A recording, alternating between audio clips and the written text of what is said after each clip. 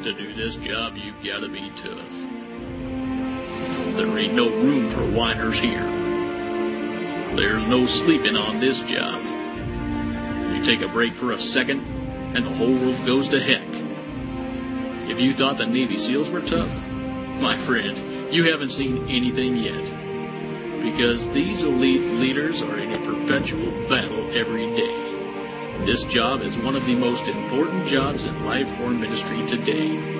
Because they're raising the next generation. And friend, what could be more important than that?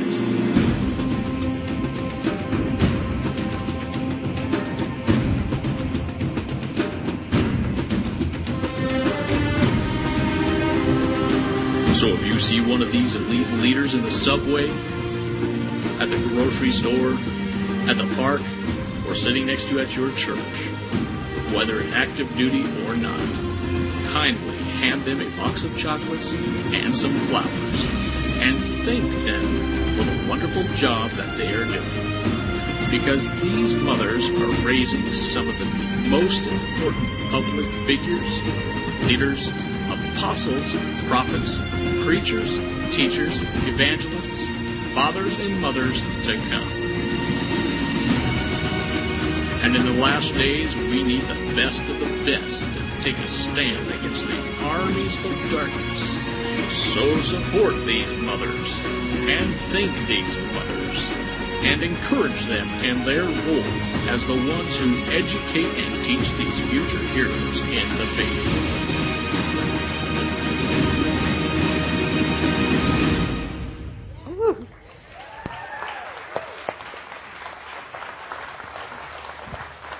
If you were sitting next to a mother, we give her a high five. Tell her she's doing a good job. Whether you're in active duty or non-active duty. Okay. Psalm 127, verses 3 to 5 says, "Children are a gift from the Lord. They are a reward from Him. Children born to a young man are like arrows in a warrior's hand. How joyful is the man whose quiver is full of them. He will not be put to shame when he confronts his accusers at the city gates." Now, let me tell you, in Bible times, they did not have arrow factories. You didn't go to Walmart and buy arrows.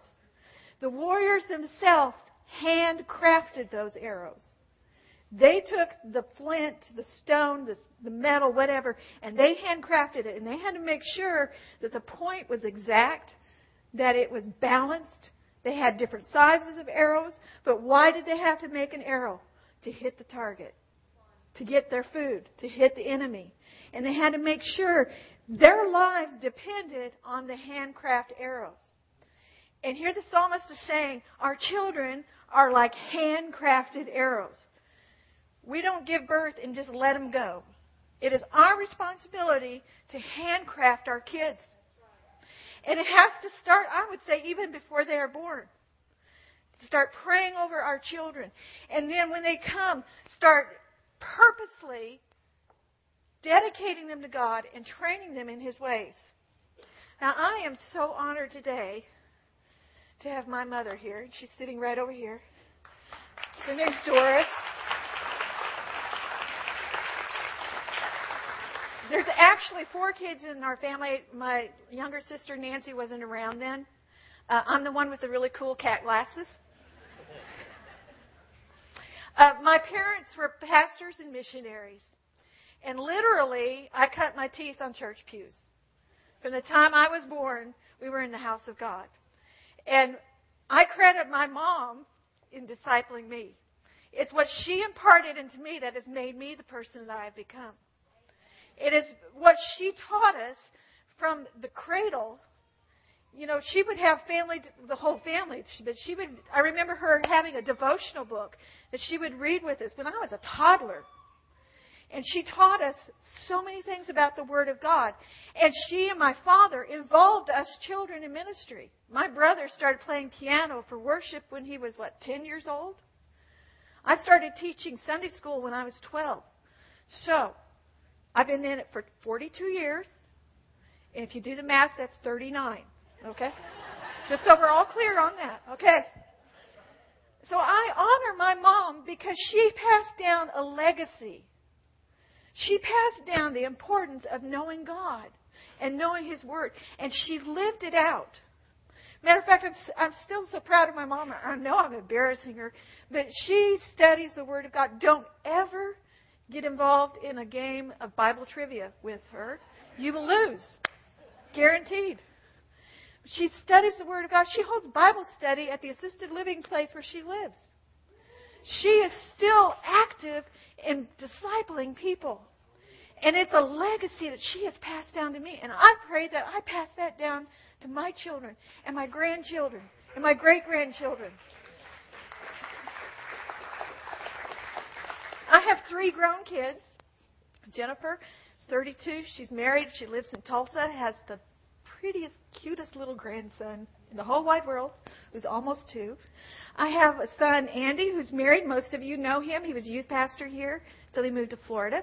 And I have a son named Ryan, who lives in Nashville. And I'm so proud of my kids. Yes, Alan was reminding me. Last week, Ryan ran his first marathon and completed it. And it was a monumental point in his life because he said, I didn't know that I could complete something. And he ran it in 4 hours and 26 minutes. We were so proud. We were so proud. But God wants us to pass down a legacy. Now, I have a feeling that there may be some people here that are saying, well, I'm not a mom, or I've already raised my kids. Thank God that's over with. Or, I'm a man. This is Mother's Day, so I'm checking out. Let me tell you, God has called us to be spiritual moms and dads. That's also known as disciple makers.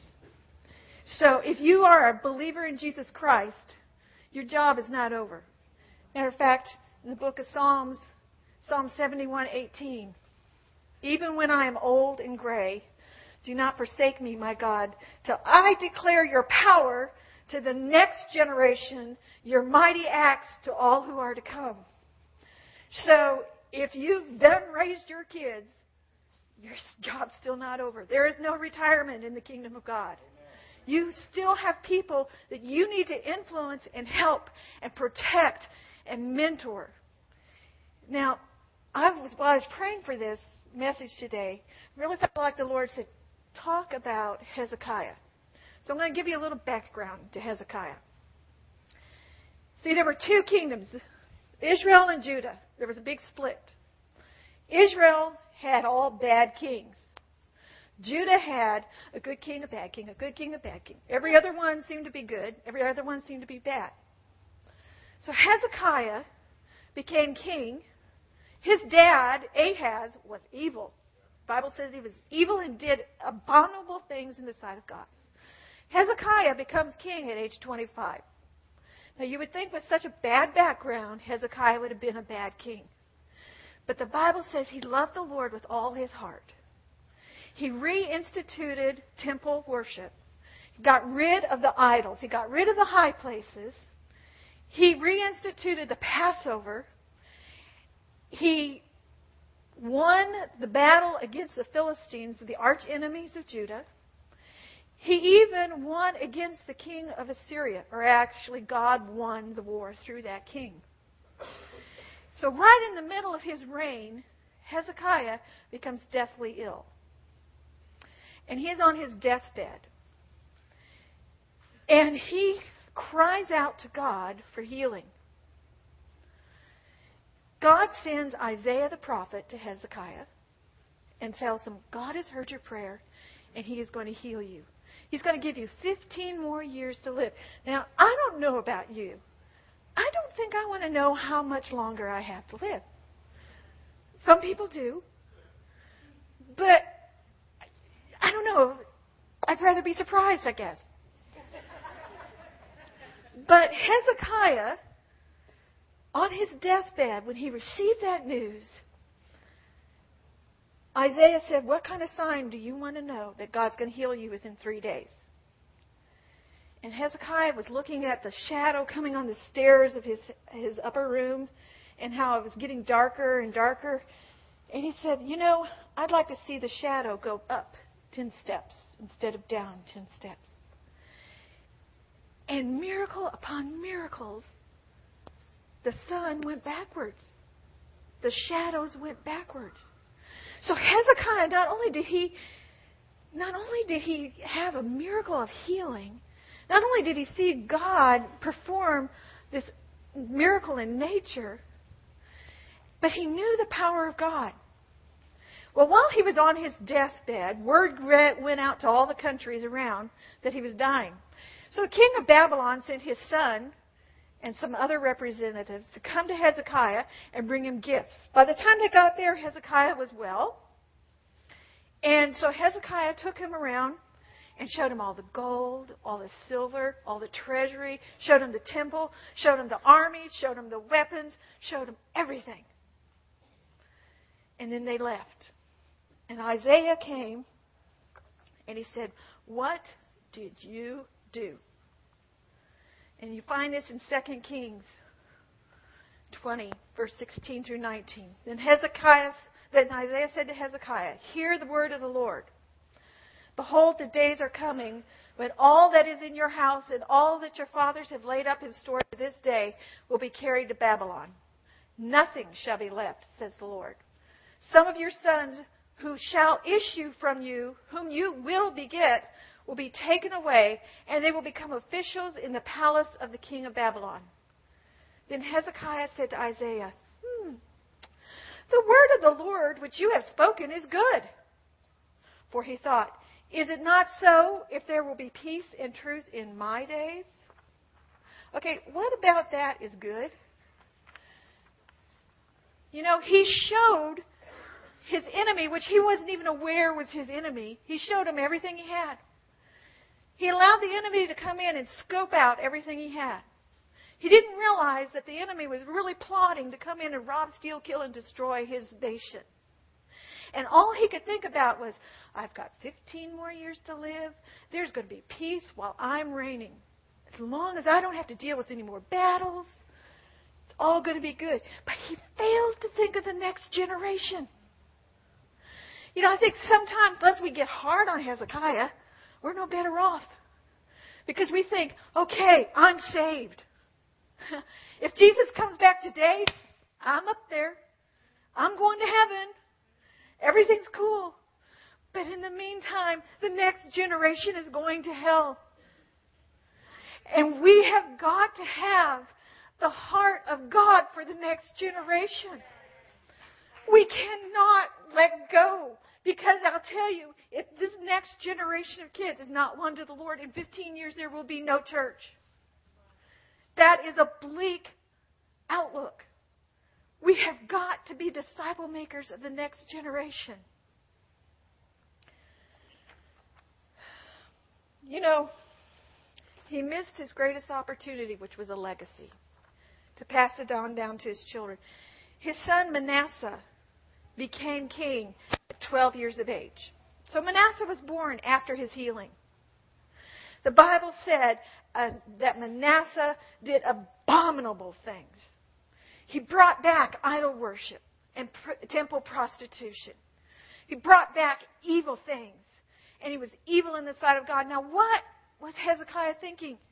You see, in the Jewish culture, the boys are bar mitzvahed by the time they're 13. That's when they become officially the man. So from that time their age is 5, 6, somewhere in there, the parents start teaching them the Word of God and the Torah and all the commandments and what it is to be godly. So that by the time they become a man, then they are spiritually responsible for their own life.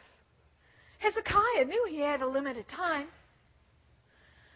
But he did not train his son in the ways of God. I mean, here's Hezekiah. He had been healed. That's a major event. Now, his son might have heard about it, but there was a disconnect. And that father and the mother failed to prepare their child for the future. In the generations to come, Babylon did come and take over Judah. And they took the royal family. That's where Daniel, Shadrach, Meshach, and Abednego, that's how they ended up in Babylon. Devastation to the country of Judah. You know, we have an enemy too who wants to rob, steal, kill, and destroy our children. If he can get our seed, then he can win. If he can keep our children from having a viable, living relationship with God, then he wins. You who have children, your children are your most precious assets. You would do anything for your child.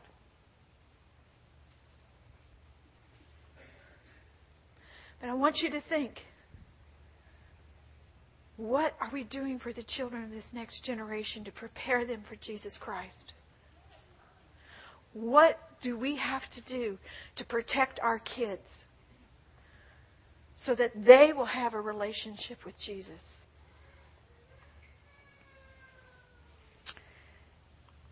Statistically, if we don't reach this next generation, well, let me just share some of the statistics. 48% of all high school seniors have experienced sex. Half. Half of all kids. Along with that comes STDs, unwanted pregnancies, abortions, emotional scarring. 23% of these students, of all students, are using illegal drugs and at younger ages.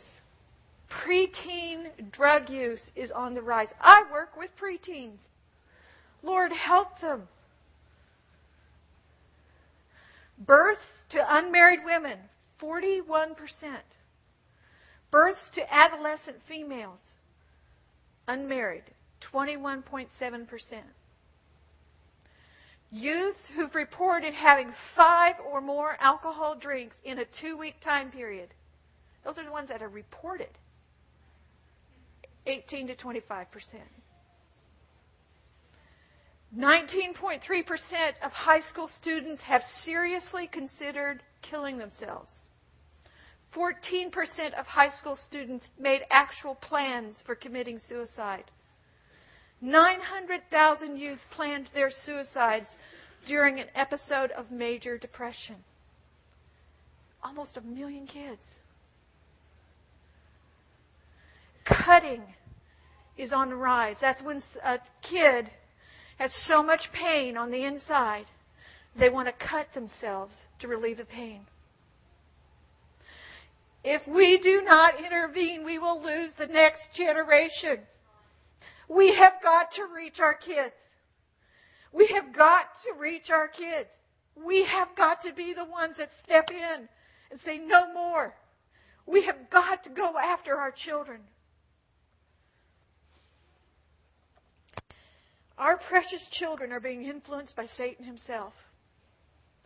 And it's time for the body of Christ to rise up and be countercultural. Let me tell you, that's swimming upstream. That's hard work, but we have got to teach our children that peer pressure will only get them in trouble, and we have got to give them alternatives and be countercultural. We have got to set a purpose in our life that we will not participate or allow our children to participate in the norms of this world. But I want to tell you, parents, the most important thing is don't give up. I'm going to say it one more time. Don't give up. Don't throw up your hands and say, it's a worthless, it'll never happen. Don't give up. God is calling us to push through for our kids. He's calling us to go beyond and be above and beyond for our children. I shared with you that I have a son, Ryan, who's 27 years old. I'm so proud of him. Jennifer and Andy, if we had stopped with them, we would have thought we were perfect parents. You know, they were very compliant. They were pretty easy. They did well in school. Hardly gave us any problem. You know, a little bit here and there. But God, in His humor, said, I'm going to give you a bonus baby. Surprise! And Ryan came along. And Ryan's philosophy in life is it is better to ask forgiveness than permission. And he pushed the edges of the envelope. And my heart, especially in his later teens, would break for this young man because he had so much potential. And I saw the rebellion he was going through. I saw his attitudes and some of the stuff he was getting involved in. And it scared me. Let me tell you, if you think your prayer life is good when they're little, it ups several notches when they get older. Yeah. So, about 9 or 10 years ago, I was crying out for Ryan. And I was reading God's Word, and it was in 1 John 5:14 and 15. I call this my white knuckle verse because I had to hold on to it until my knuckles were white. If I didn't, I thought I would die. And here's what it says. This is the confidence which we have before Him, that if we ask anything according to His will, He hears us. And if we know that He hears us in whatever we ask, we know that we have the request which we have asked from Him. So while I was reading this, I was thinking, okay, it is not God's will that my son be away from Him. It is not God's will that my son get involved with people that are pulling him away from the Lord, or that he gets involved with stuff that could harm himself. It is God's will that my son, who I birthed, will belong to Him wholly and totally and completely. It is God has a call on this young man's life. It is God's will that he follow the Lord. And so I started hanging on to that every time I'd hear he did something. Or every time he copped an attitude. It's like, God, I know you have a plan and a purpose for this young man. And I will not let go. I'm going to hold you to your promise because you cannot lie. And you said, if I pray according to your will, then you will do it. I am praying according to your will. Parents, there is no way that God wants your children out from under Him. He wants your kids. And so if you pray over your children according to God's will, you better be sure God will answer it. Well, about 2 years ago, he started calling us every once in a while and saying, Mom, Dad, will you pray for me? He started talking about some of the stuff he was going through. And I'm going, if you only knew, kid. If you only knew. And then, a year and a half ago, when he called, he said, yeah, I really like the church I'm going to. And I'm going, Lord, did I hear him say he's going to church? And then a few months later, he was talking about the Bible study he went to. And I'm going, thank you, Jesus. This summer, he's planning on going on his very first mission trip to Guatemala.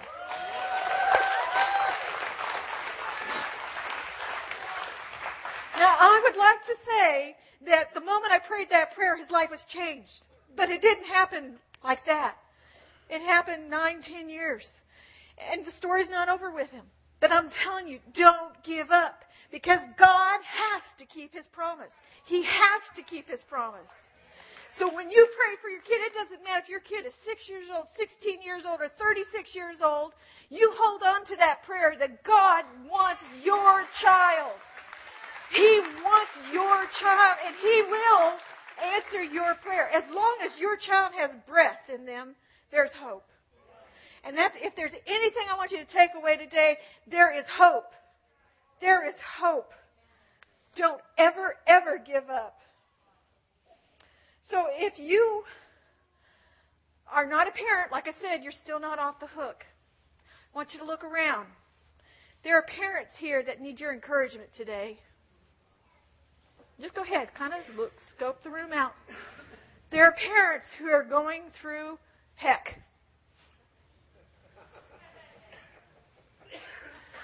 There are parents whose hearts have been broken and are grieving, and they need your encouragement today. If you're not walking in that right now, somebody else in this room does need it. And God is calling you to encourage them. If you are 21 years or younger, I'd like you to stand up, please. Go ahead, stand up. People are going to stare at you anyway. Stand up. All right, woohoo. Yeah, give them a hand.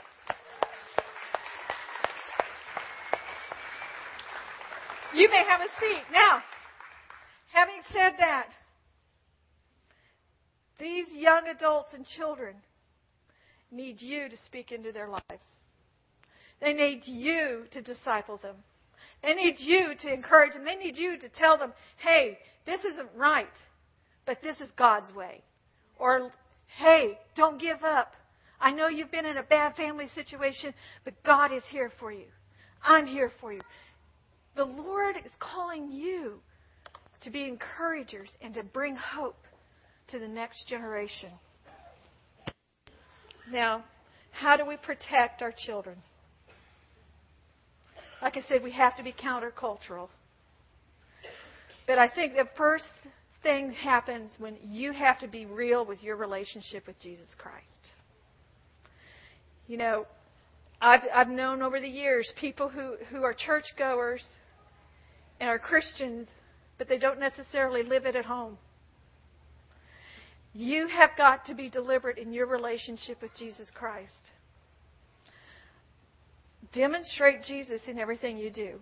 God is calling His people to be separate, to be countercultural, to be separate. Demonstrate Jesus in everything you do. Grab the teachable moments. And I was thinking about this. We moved to Granbury in 1989. Before that, we lived in Aledo. We had bought a double-wide mobile home, and 3 months after we moved into it, we had outgrown it because I had then had Ryan.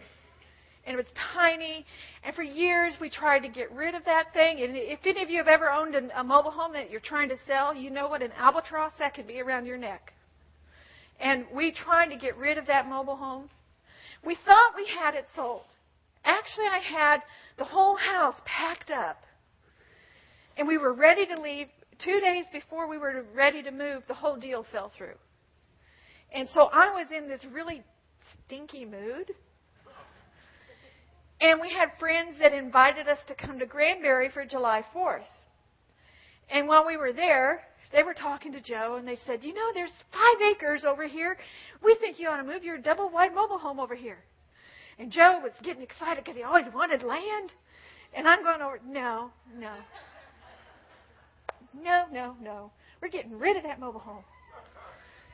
So after much debate, Joe and I decided we needed to spend a day fasting and praying and asking God to show us what to do. So we took a Monday and we fasted and prayed all day, knowing that when we came together, we would have the same answer. So we came together at the end of the day, and Joe felt God wanted us to move to Granbury, and I still felt that we were not supposed to. So we came up with this idea, which I know it was a God thing.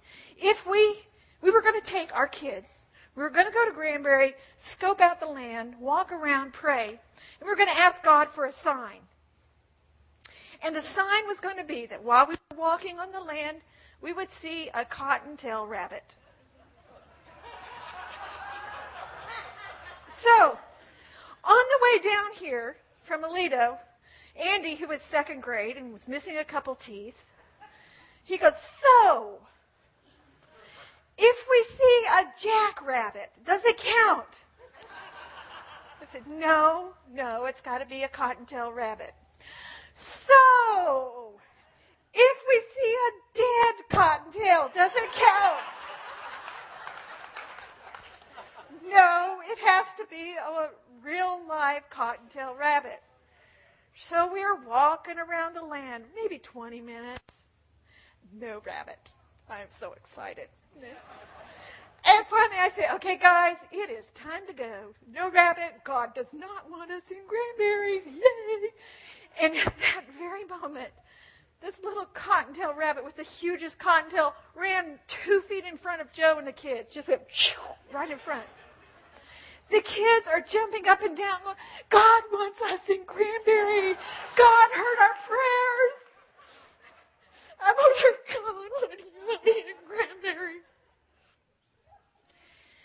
It was a pivotal point in their life because they realized, it was a teachable moment. They realized that God was real, that God heard their prayers. And I'm telling you, parents, take those teachable moments to demonstrate God. Don't just speak out God. Involve them in knowing that God is real, that God hears prayers and answers prayers. Now, I may have scared some of you away from being parents with those statistics. Don't ever be scared, because, again, your children are the greatest gift God can give you aside from salvation. But I want you to also be encouraged in another thing. Like some of you, your kids have they've gotten off the railroad track. They're a train wreck. Well, you know what? The story's not over. The story is not over. Matter of fact, some of you are testimonies of former train wrecks that are now on course. Yeah. Some of you shouldn't even be here. Some of you should be dead or in prison. But God rescued you and redeemed you and brought you back. And so I'm telling you, don't ever give up. You are a testimony and you are a weapon against the enemy. Knowing God needs to be a lifestyle. And that's really what the heart of my prayer is today, is that when you are raising children, when you are ministering to others, live the lifestyle of God. Live and breathe it. Now, in a few minutes, we're going to have 4 families come up here because they have children that they want to dedicate to God. They are making a stand this day saying, my child that God has given me, I give back to Him, and I'm going to promise to do everything I can in my power to raise this child in a godly home. I'm going to try everything in my power to set the course so that they are set up for success. And here are the 5 things that these parents are going to be committing to this morning. First of all, make sure that you put God first in every area of your life. That means your business transaction, your daily walk, your entertainment, anything that you do, make sure you run it by God first. Put Him first in your life. You know, I want to warn families about getting caught in the debt trap, because debt brings stress. Stress brings conflict in the home. Make sure that you get out of debt so that you will put God first in all your financial decisions. Keep your personal life in order. If you are married, do everything you can to stay married. Broken homes produce broken children. Now, sometimes it's unavoidable. But I'm telling you, if you are married, do everything you can to stay married. If you are not married, if you're a single parent, don't bring people into your life that you are not married to. Don't live with a person. That is outside of God's will. If you want to influence your child for the things of God, be married or stay single. Live a life that is pure and holy before God. The third thing is make good choices in relationships. Parents, I give you permission today to be your child's worst nightmare in guarding them against bad relationships.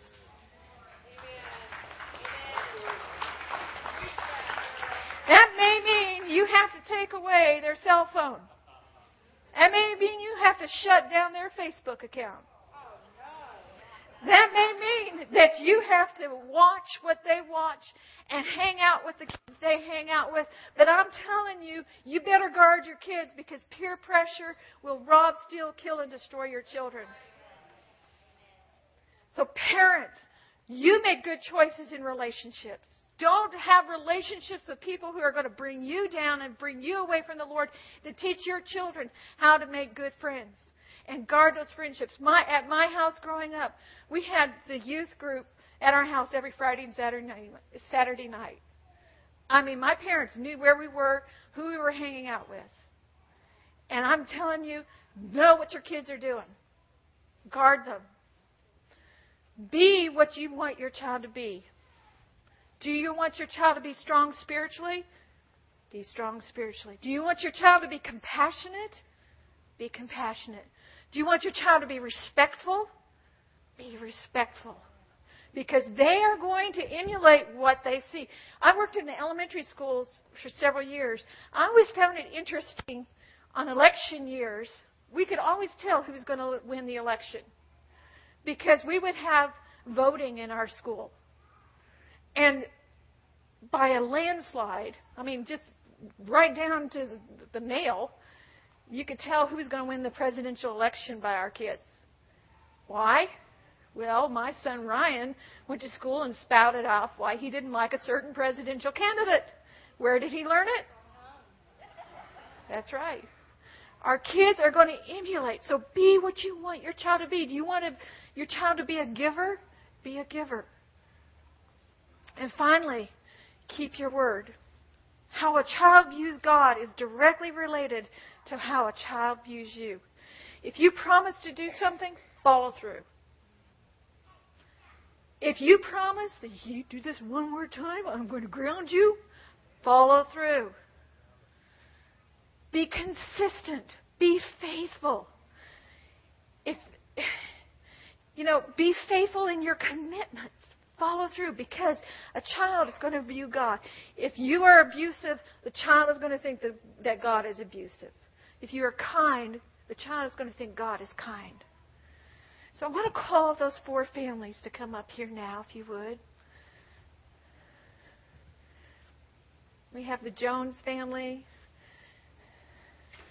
the Nelson family, the Ellis family, and the Clayton family. So you would come on up.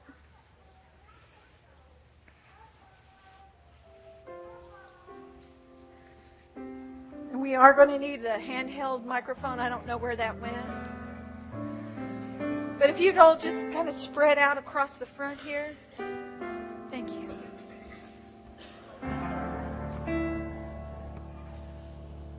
Would you all give them a hand? They're making a decision today that is so valuable.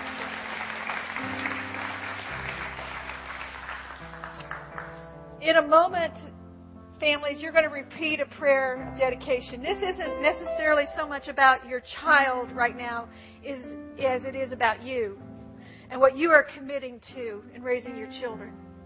And then when we are done with that prayer, we're going to ask the elders and their wives to come up and pray over your child. And then we're going to ask, when that is done, we want you to come over here. There's a little Bible and a certificate here with their name on it. And we want you to announce the name of the child you just dedicated to the Lord. Okay, parents, are you ready to pray this prayer? Hey, people, will you extend your hands to these parents? They need your support right now. And in a few minutes, when this will be the conclusion of the service, but I really do feel that there might be some parents here that need help today. There's a train wreck in your family and you need help. We want to stay and pray with you. There may be some of you here, you are the train wreck. And God wants you to come back. And we're saying, you come on. Get your life right with the Lord. Okay, parents, are you ready? Repeat after me. Dear Heavenly Father, we come to you today dedicating ourselves to you. We accept the responsibilities of godly parenting. I recognize that our child is a gift from you. So I commit myself to be a godly parent in word and deed. I commit myself to teach my child about Jesus. I will encourage and train my child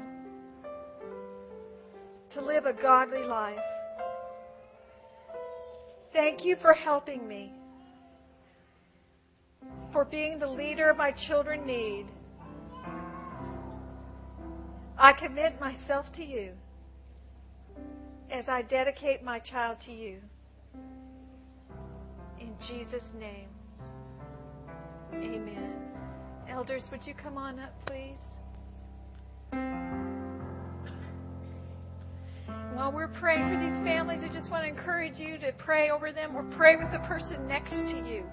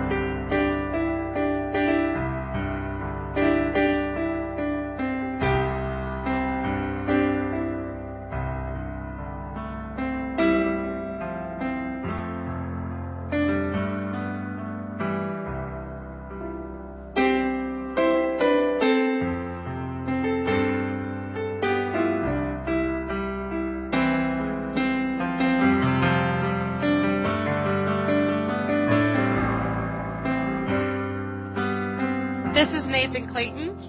Say hi.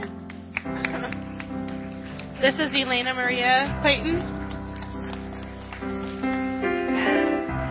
And this is Brandon Clayton.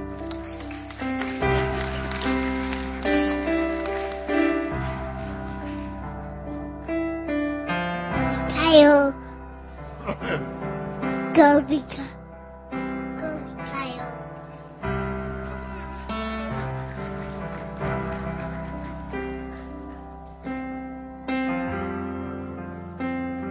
This is Isaiah Ethan.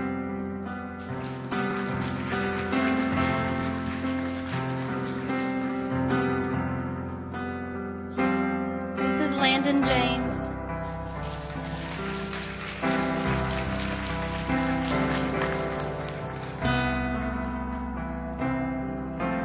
Lord, we thank you for each of these children. We pray, Lord, for health and long life and fruitfulness in their lives, spiritually, physically, academically, in every way.